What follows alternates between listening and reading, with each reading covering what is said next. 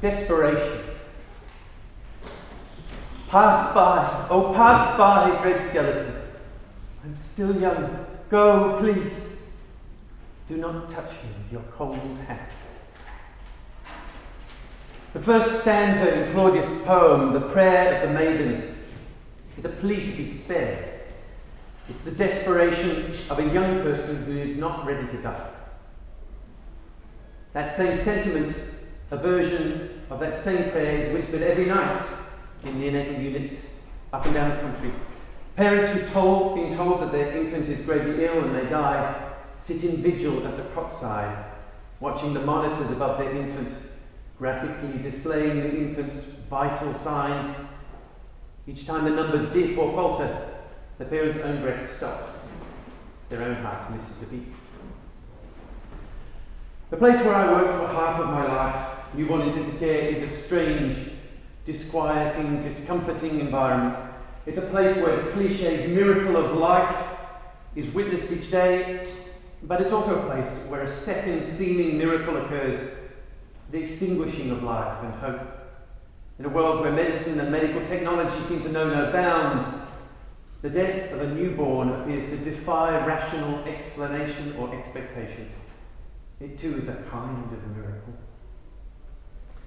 The aim of this talk is to reflect on that phenomenon. The plan over the next 40 minutes or so is to explore some of the challenging ethical questions that arise in the care of dying newborn infants.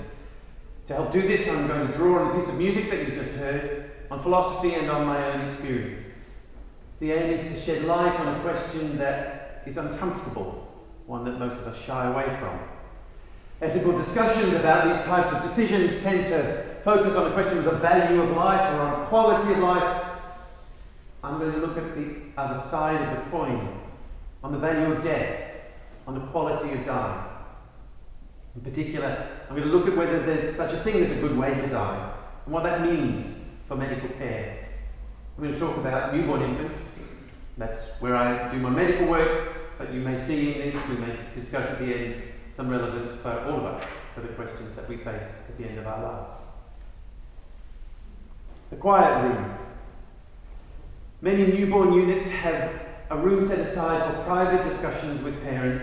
It's euphemistically called the quiet room, but amongst experienced parents, those who've been in the neonatal unit for some time, it's sometimes called by its nickname, the room of doom. Parents who've been in the intensive care unit dread being summoned from the bedside to sit in that close claustrophobic space.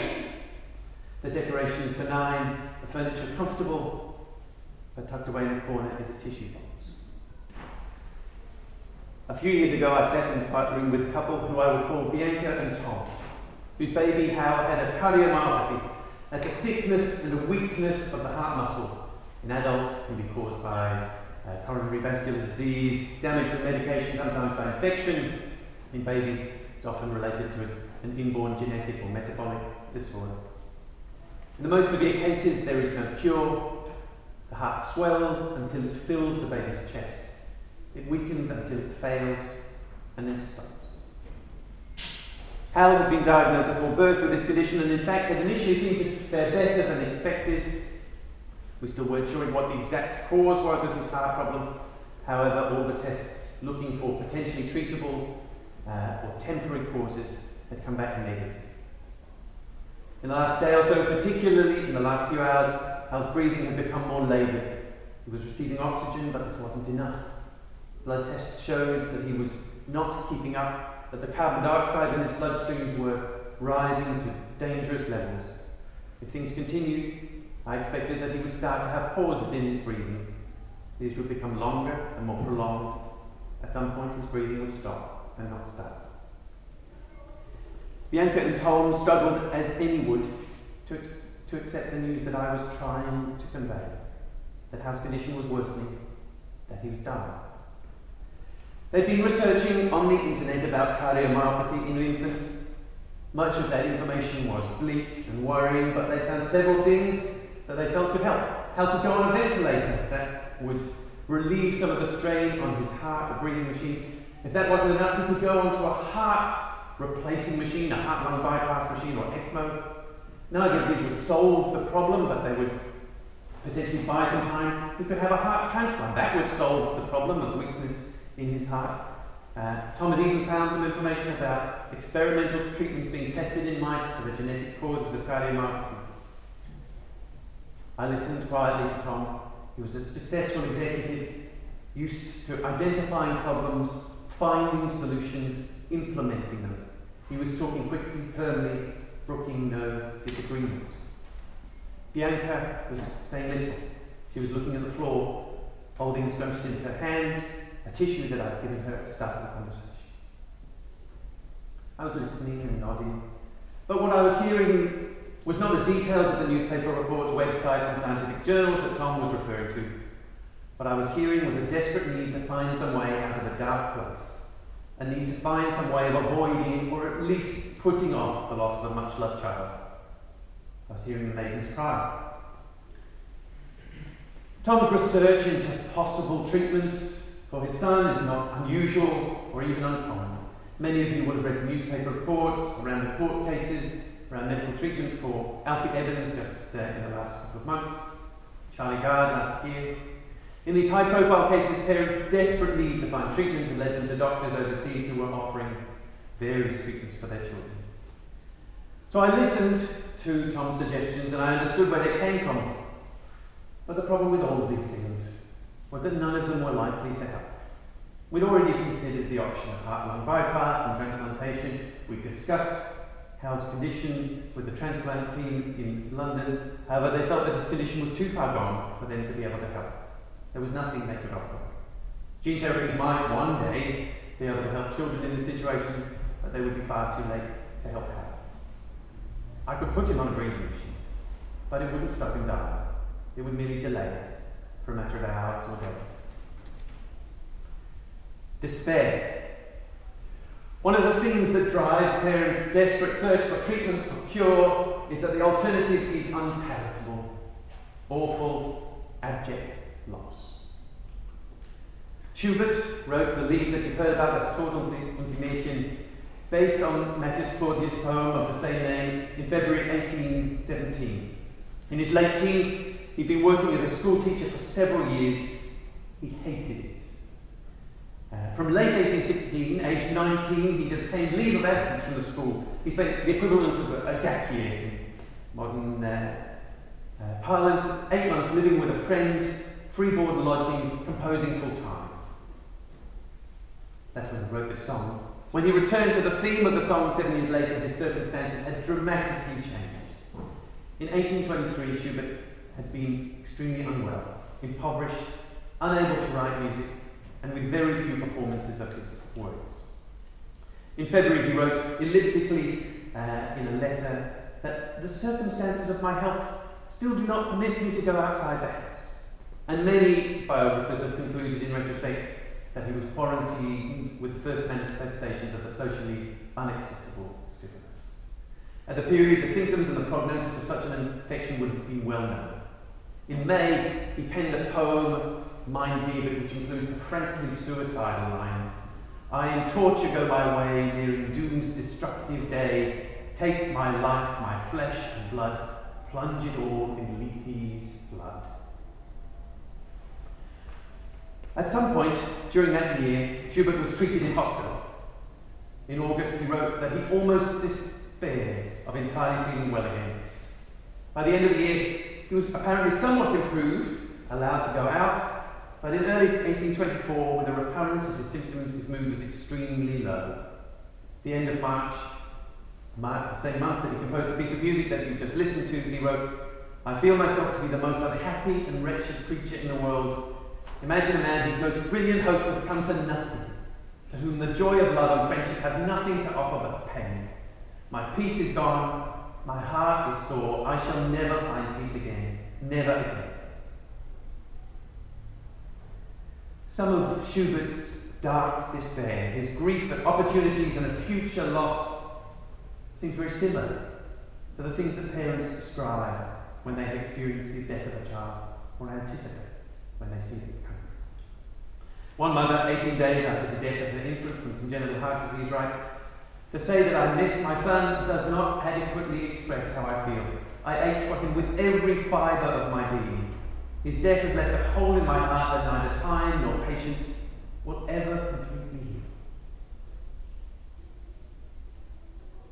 The words despair and desperation come from the same source. For those who remember their high school French, they'll recognise the common elements: espoir, espérer, to hope, and de, from, without.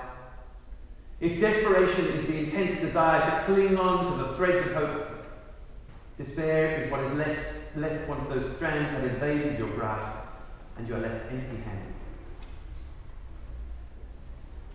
One of the most difficult questions that I ever have to answer in the quiet room is this. So, are you saying there's no hope? How can you answer that question? To answer no seems heartless, cruel. The temptation is to hedge. No one wants to upset parents in that situation. It's easier to offer parents a lifeline, perhaps expressing some of our inevitable uncertainty. Well, never say never. It's difficult to be completely certain. I can't rule out the possibility that things will improve. Babies can always surprise us. That answer avoids extinguishing parents' hope, but it also comes with its own risk. That it will prevent parents from preparing for what seems virtually inevitable, and makes it more difficult to make important decisions about their child's care towards the end of their life. A different hope.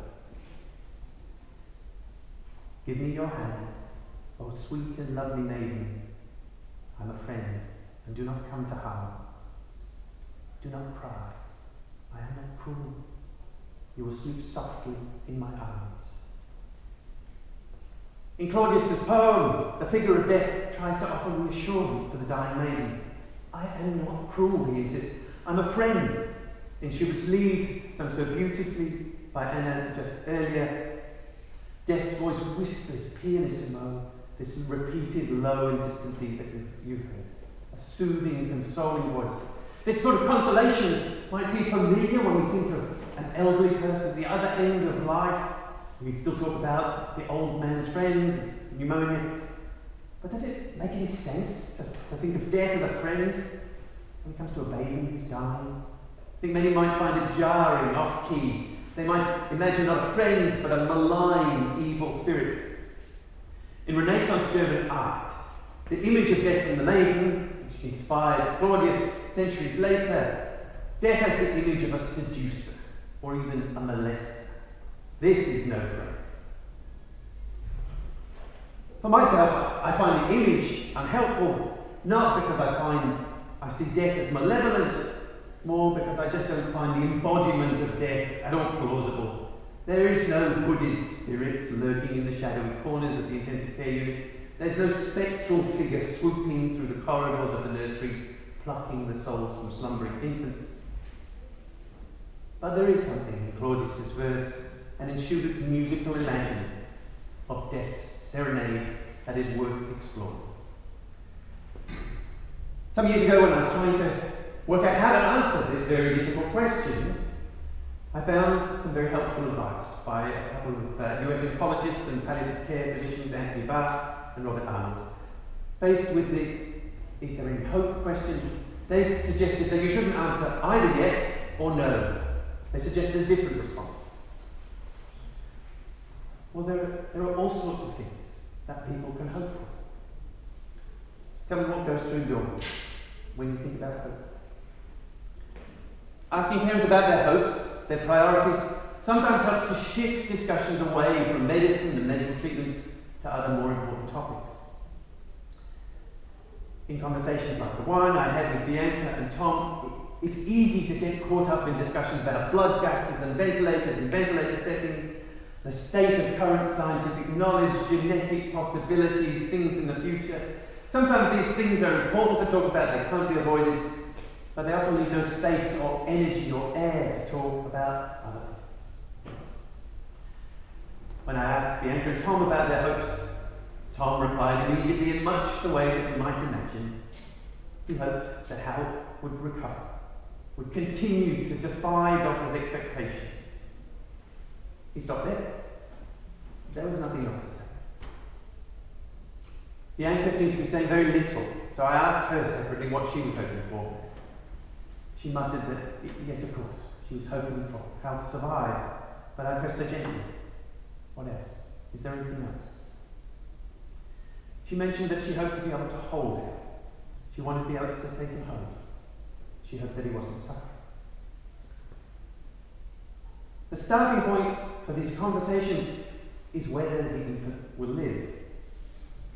But sometimes that's not an option, much as we might regret it. It's not something that either the parents or the health professionals have any control over. Sometimes the only options remaining are about how the baby lives, for the time remaining to them, how they live and how they die. We need to talk about those different hopes. Can death be good? What would it mean for a death to be good? For those who haven't experienced death in a close family member or friend, that idea can seem strange, even coherent. How could death possibly be good? But death can certainly be bad. Schubert again. He wrote his quartet in 1824, aged 27. He then had several years of musical creativity, prosperity. However, within 3 years his health had deteriorated, and Schubert confided in friends that he feared he was nearing his death. In late 1828, Schubert moved to his brother Ferdinand's house in the suburbs of Vienna, in the hope that the fresh air would help. However, on October the 31st, 1828, his brother described the start of the decline. During a meal, Schubert pushed his food away after the first mouthful, complaining that it tasted like poison. Some suggested that his altered taste was a result of the mercury that people had been using to treat the sickness. He ate and slept little in the days thereafter. Fatigued and weak, Schubert took to his bed. He wrote this in his last letter on the 12th of November. I am ill. I have eaten nothing for 11 days and have drunk nothing. I totter feebly and shakily from my chair to bed and back again. Brina is treating me. If I ever take anything, I'll bring it up at once. Schubert's friend Lachner, himself a composer, visited him on the 17th of November. When I came into his room, he was lying with his face turned to the wall in the deepest feverish delirium. Added to this was scanty nursing and a badly heated room on the walls of which the damp was running down. Another friend, the same day, described Schubert raving violently. The next day, the day before he died, Schubert had the delusion that he'd already been buried. He begged his brother, "Take me to my room. Do not leave me in this corner under the earth. Do I deserve no place above the earth?" He died the following afternoon. Here's another death, more recent. Alfie Evans was the Liverpool infant whose parents earlier this year lost a long legal battle over his medical treatment. Many of you will have seen the newspaper or television reports. Although the exact cause of Alfie's condition wasn't diagnosed, it may help to explain he had a form of dementia. We're accustomed to this in our elderly family members. However, sometimes cruelly this strikes young people, even very young infants. In Alfie's case, he had declined to the point that he could no longer breathe without help. In December 2016, he was put on life support. As in Hal's case, the ventilator could delay Alfie's death, but it couldn't prevent it. There was then a long period, more than 12 months, while Alfie's parents and doctors were unable to reach agreement about how to care for him. One of the reasons for the disagreement was deep concern for the nature and circumstances of Alfie's death. Although it wasn't always expressed in these terms, I think the health professionals were worried that keeping Alfie alive on life support was imposing on him, or at least risk, a bad death. They thought that it would be bad for Alfie to die attached to life support machines, perhaps away from his family, perhaps receiving futile attempted cardiac massage. One of the reasons they didn't want him transferred overseas was the possibility that he would deteriorate suddenly and die in transit.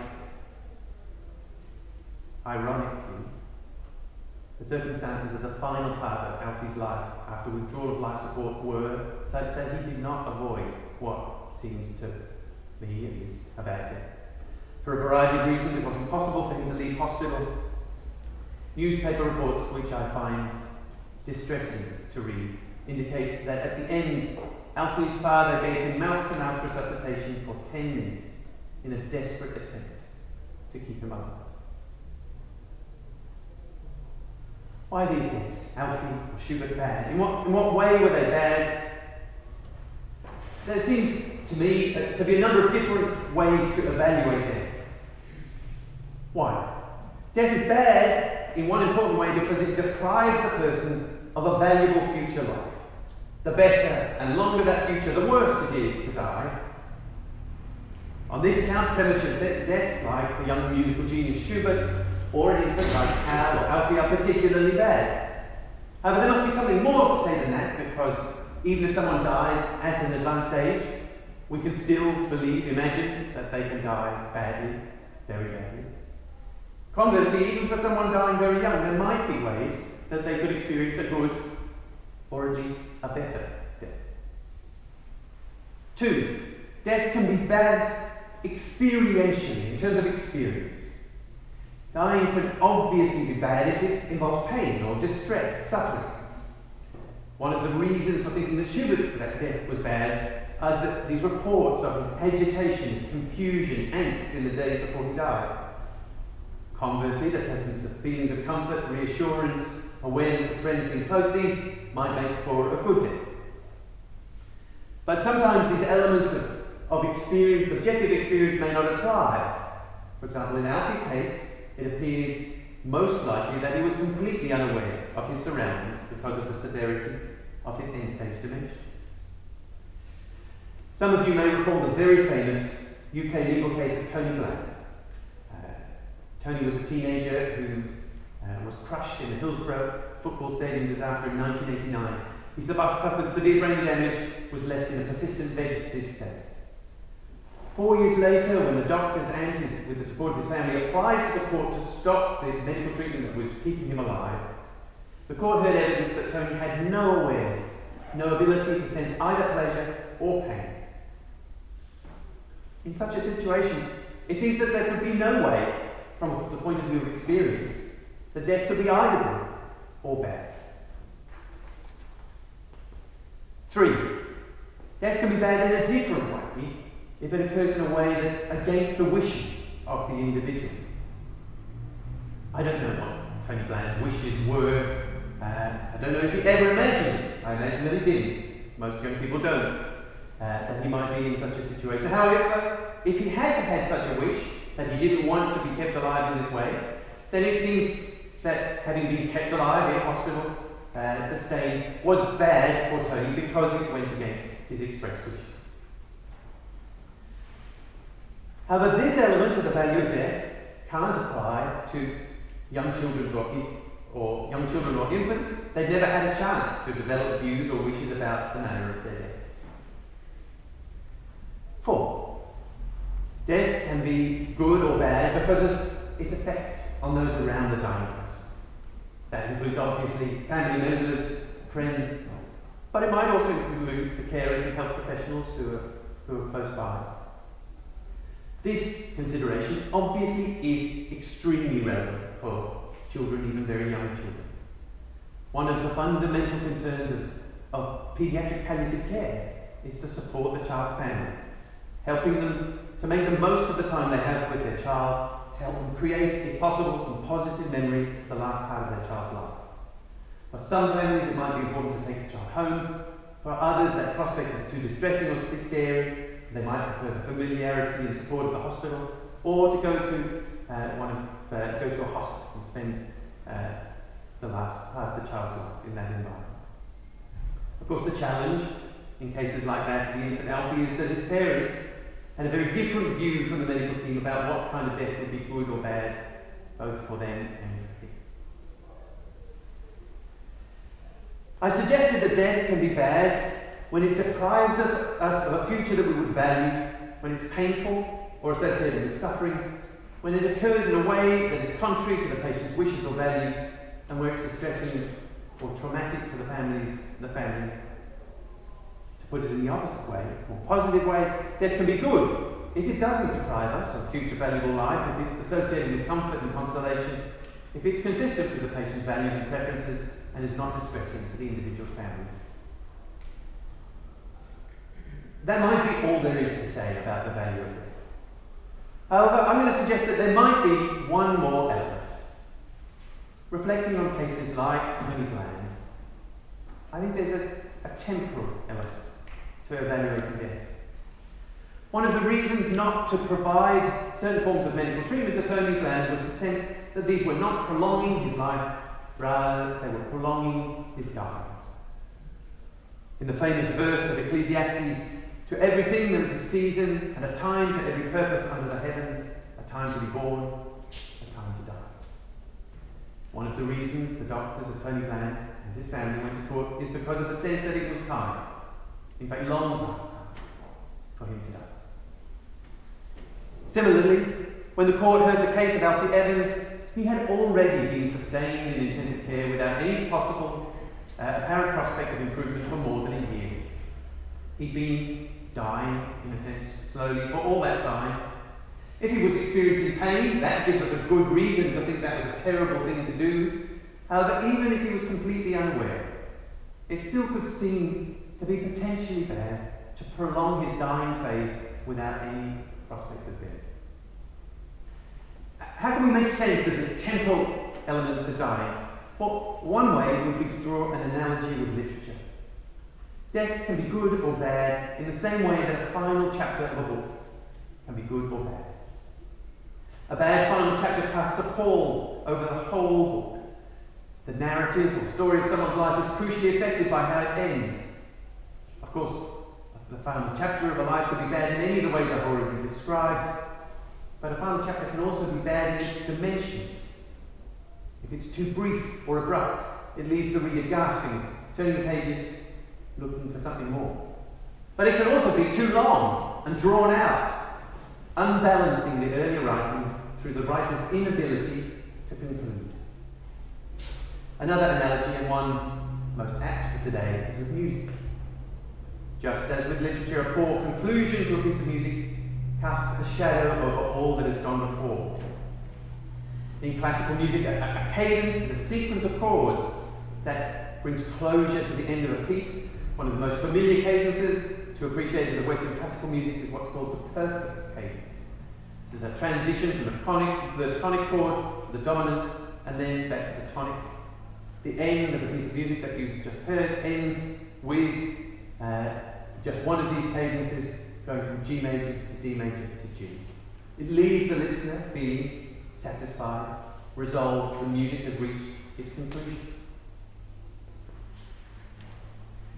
However, there can be much less satisfactory ways of ending a piece of music. An interrupted cadence is one where the transition of chords leaves the listener expecting resolution or something else, but there's none.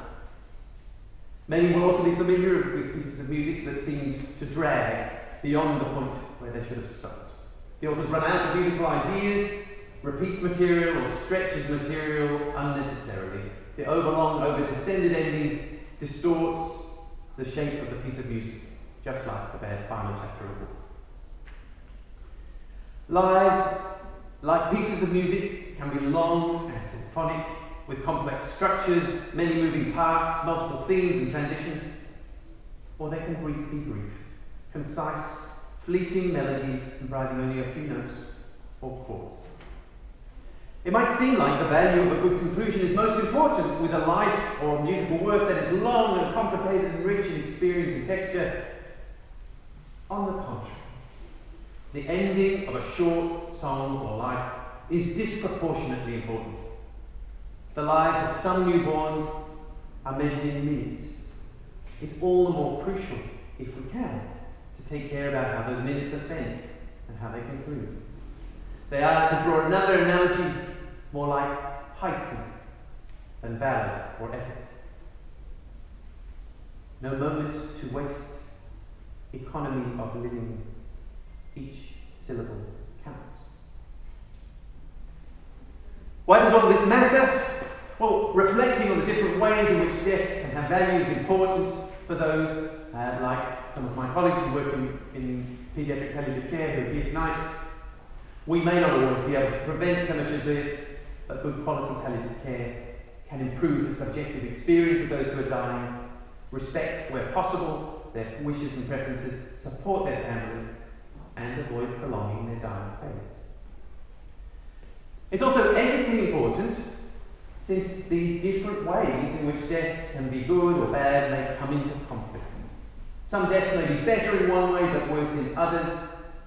I've suggested that this sense, this temporal sense, to the value of death, if it makes any sense that it's better to die at a particular time, that dying should not be prolonged, even if it's not associated with pain, that's not the only thing, or the most important thing to consider. It needs to be weighed against other considerations like the wishes of the patient, those of the family members. Sometimes that value may need to be forsaken or compromised. However, clarifying that it's a value to be weighed may be helpful, particularly in some of these cases relating to those with profound brain injury, whose subjective experience may be minimal or absent, and who may not have wishes of their own to consider. It was concern for the value of Hal's death that led me to spend a long time talking with Bianca and Tom. It was clear to me that they were in different places, that they had different ideas about what might be important, about what could actually be done. I was afraid that I would be compelled to put Hal onto a ventilator, though that seemed to me the wrong thing to do. But a short while later, when I spoke to them again, the conversation took a different turn. Now it was Tom's turn to be quiet, while Bianca spoke up.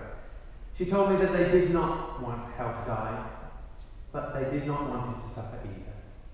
They talked more about the ventilator and come to a shared feeling that if it was merely going to prolong his dying, that they did not want to put him through.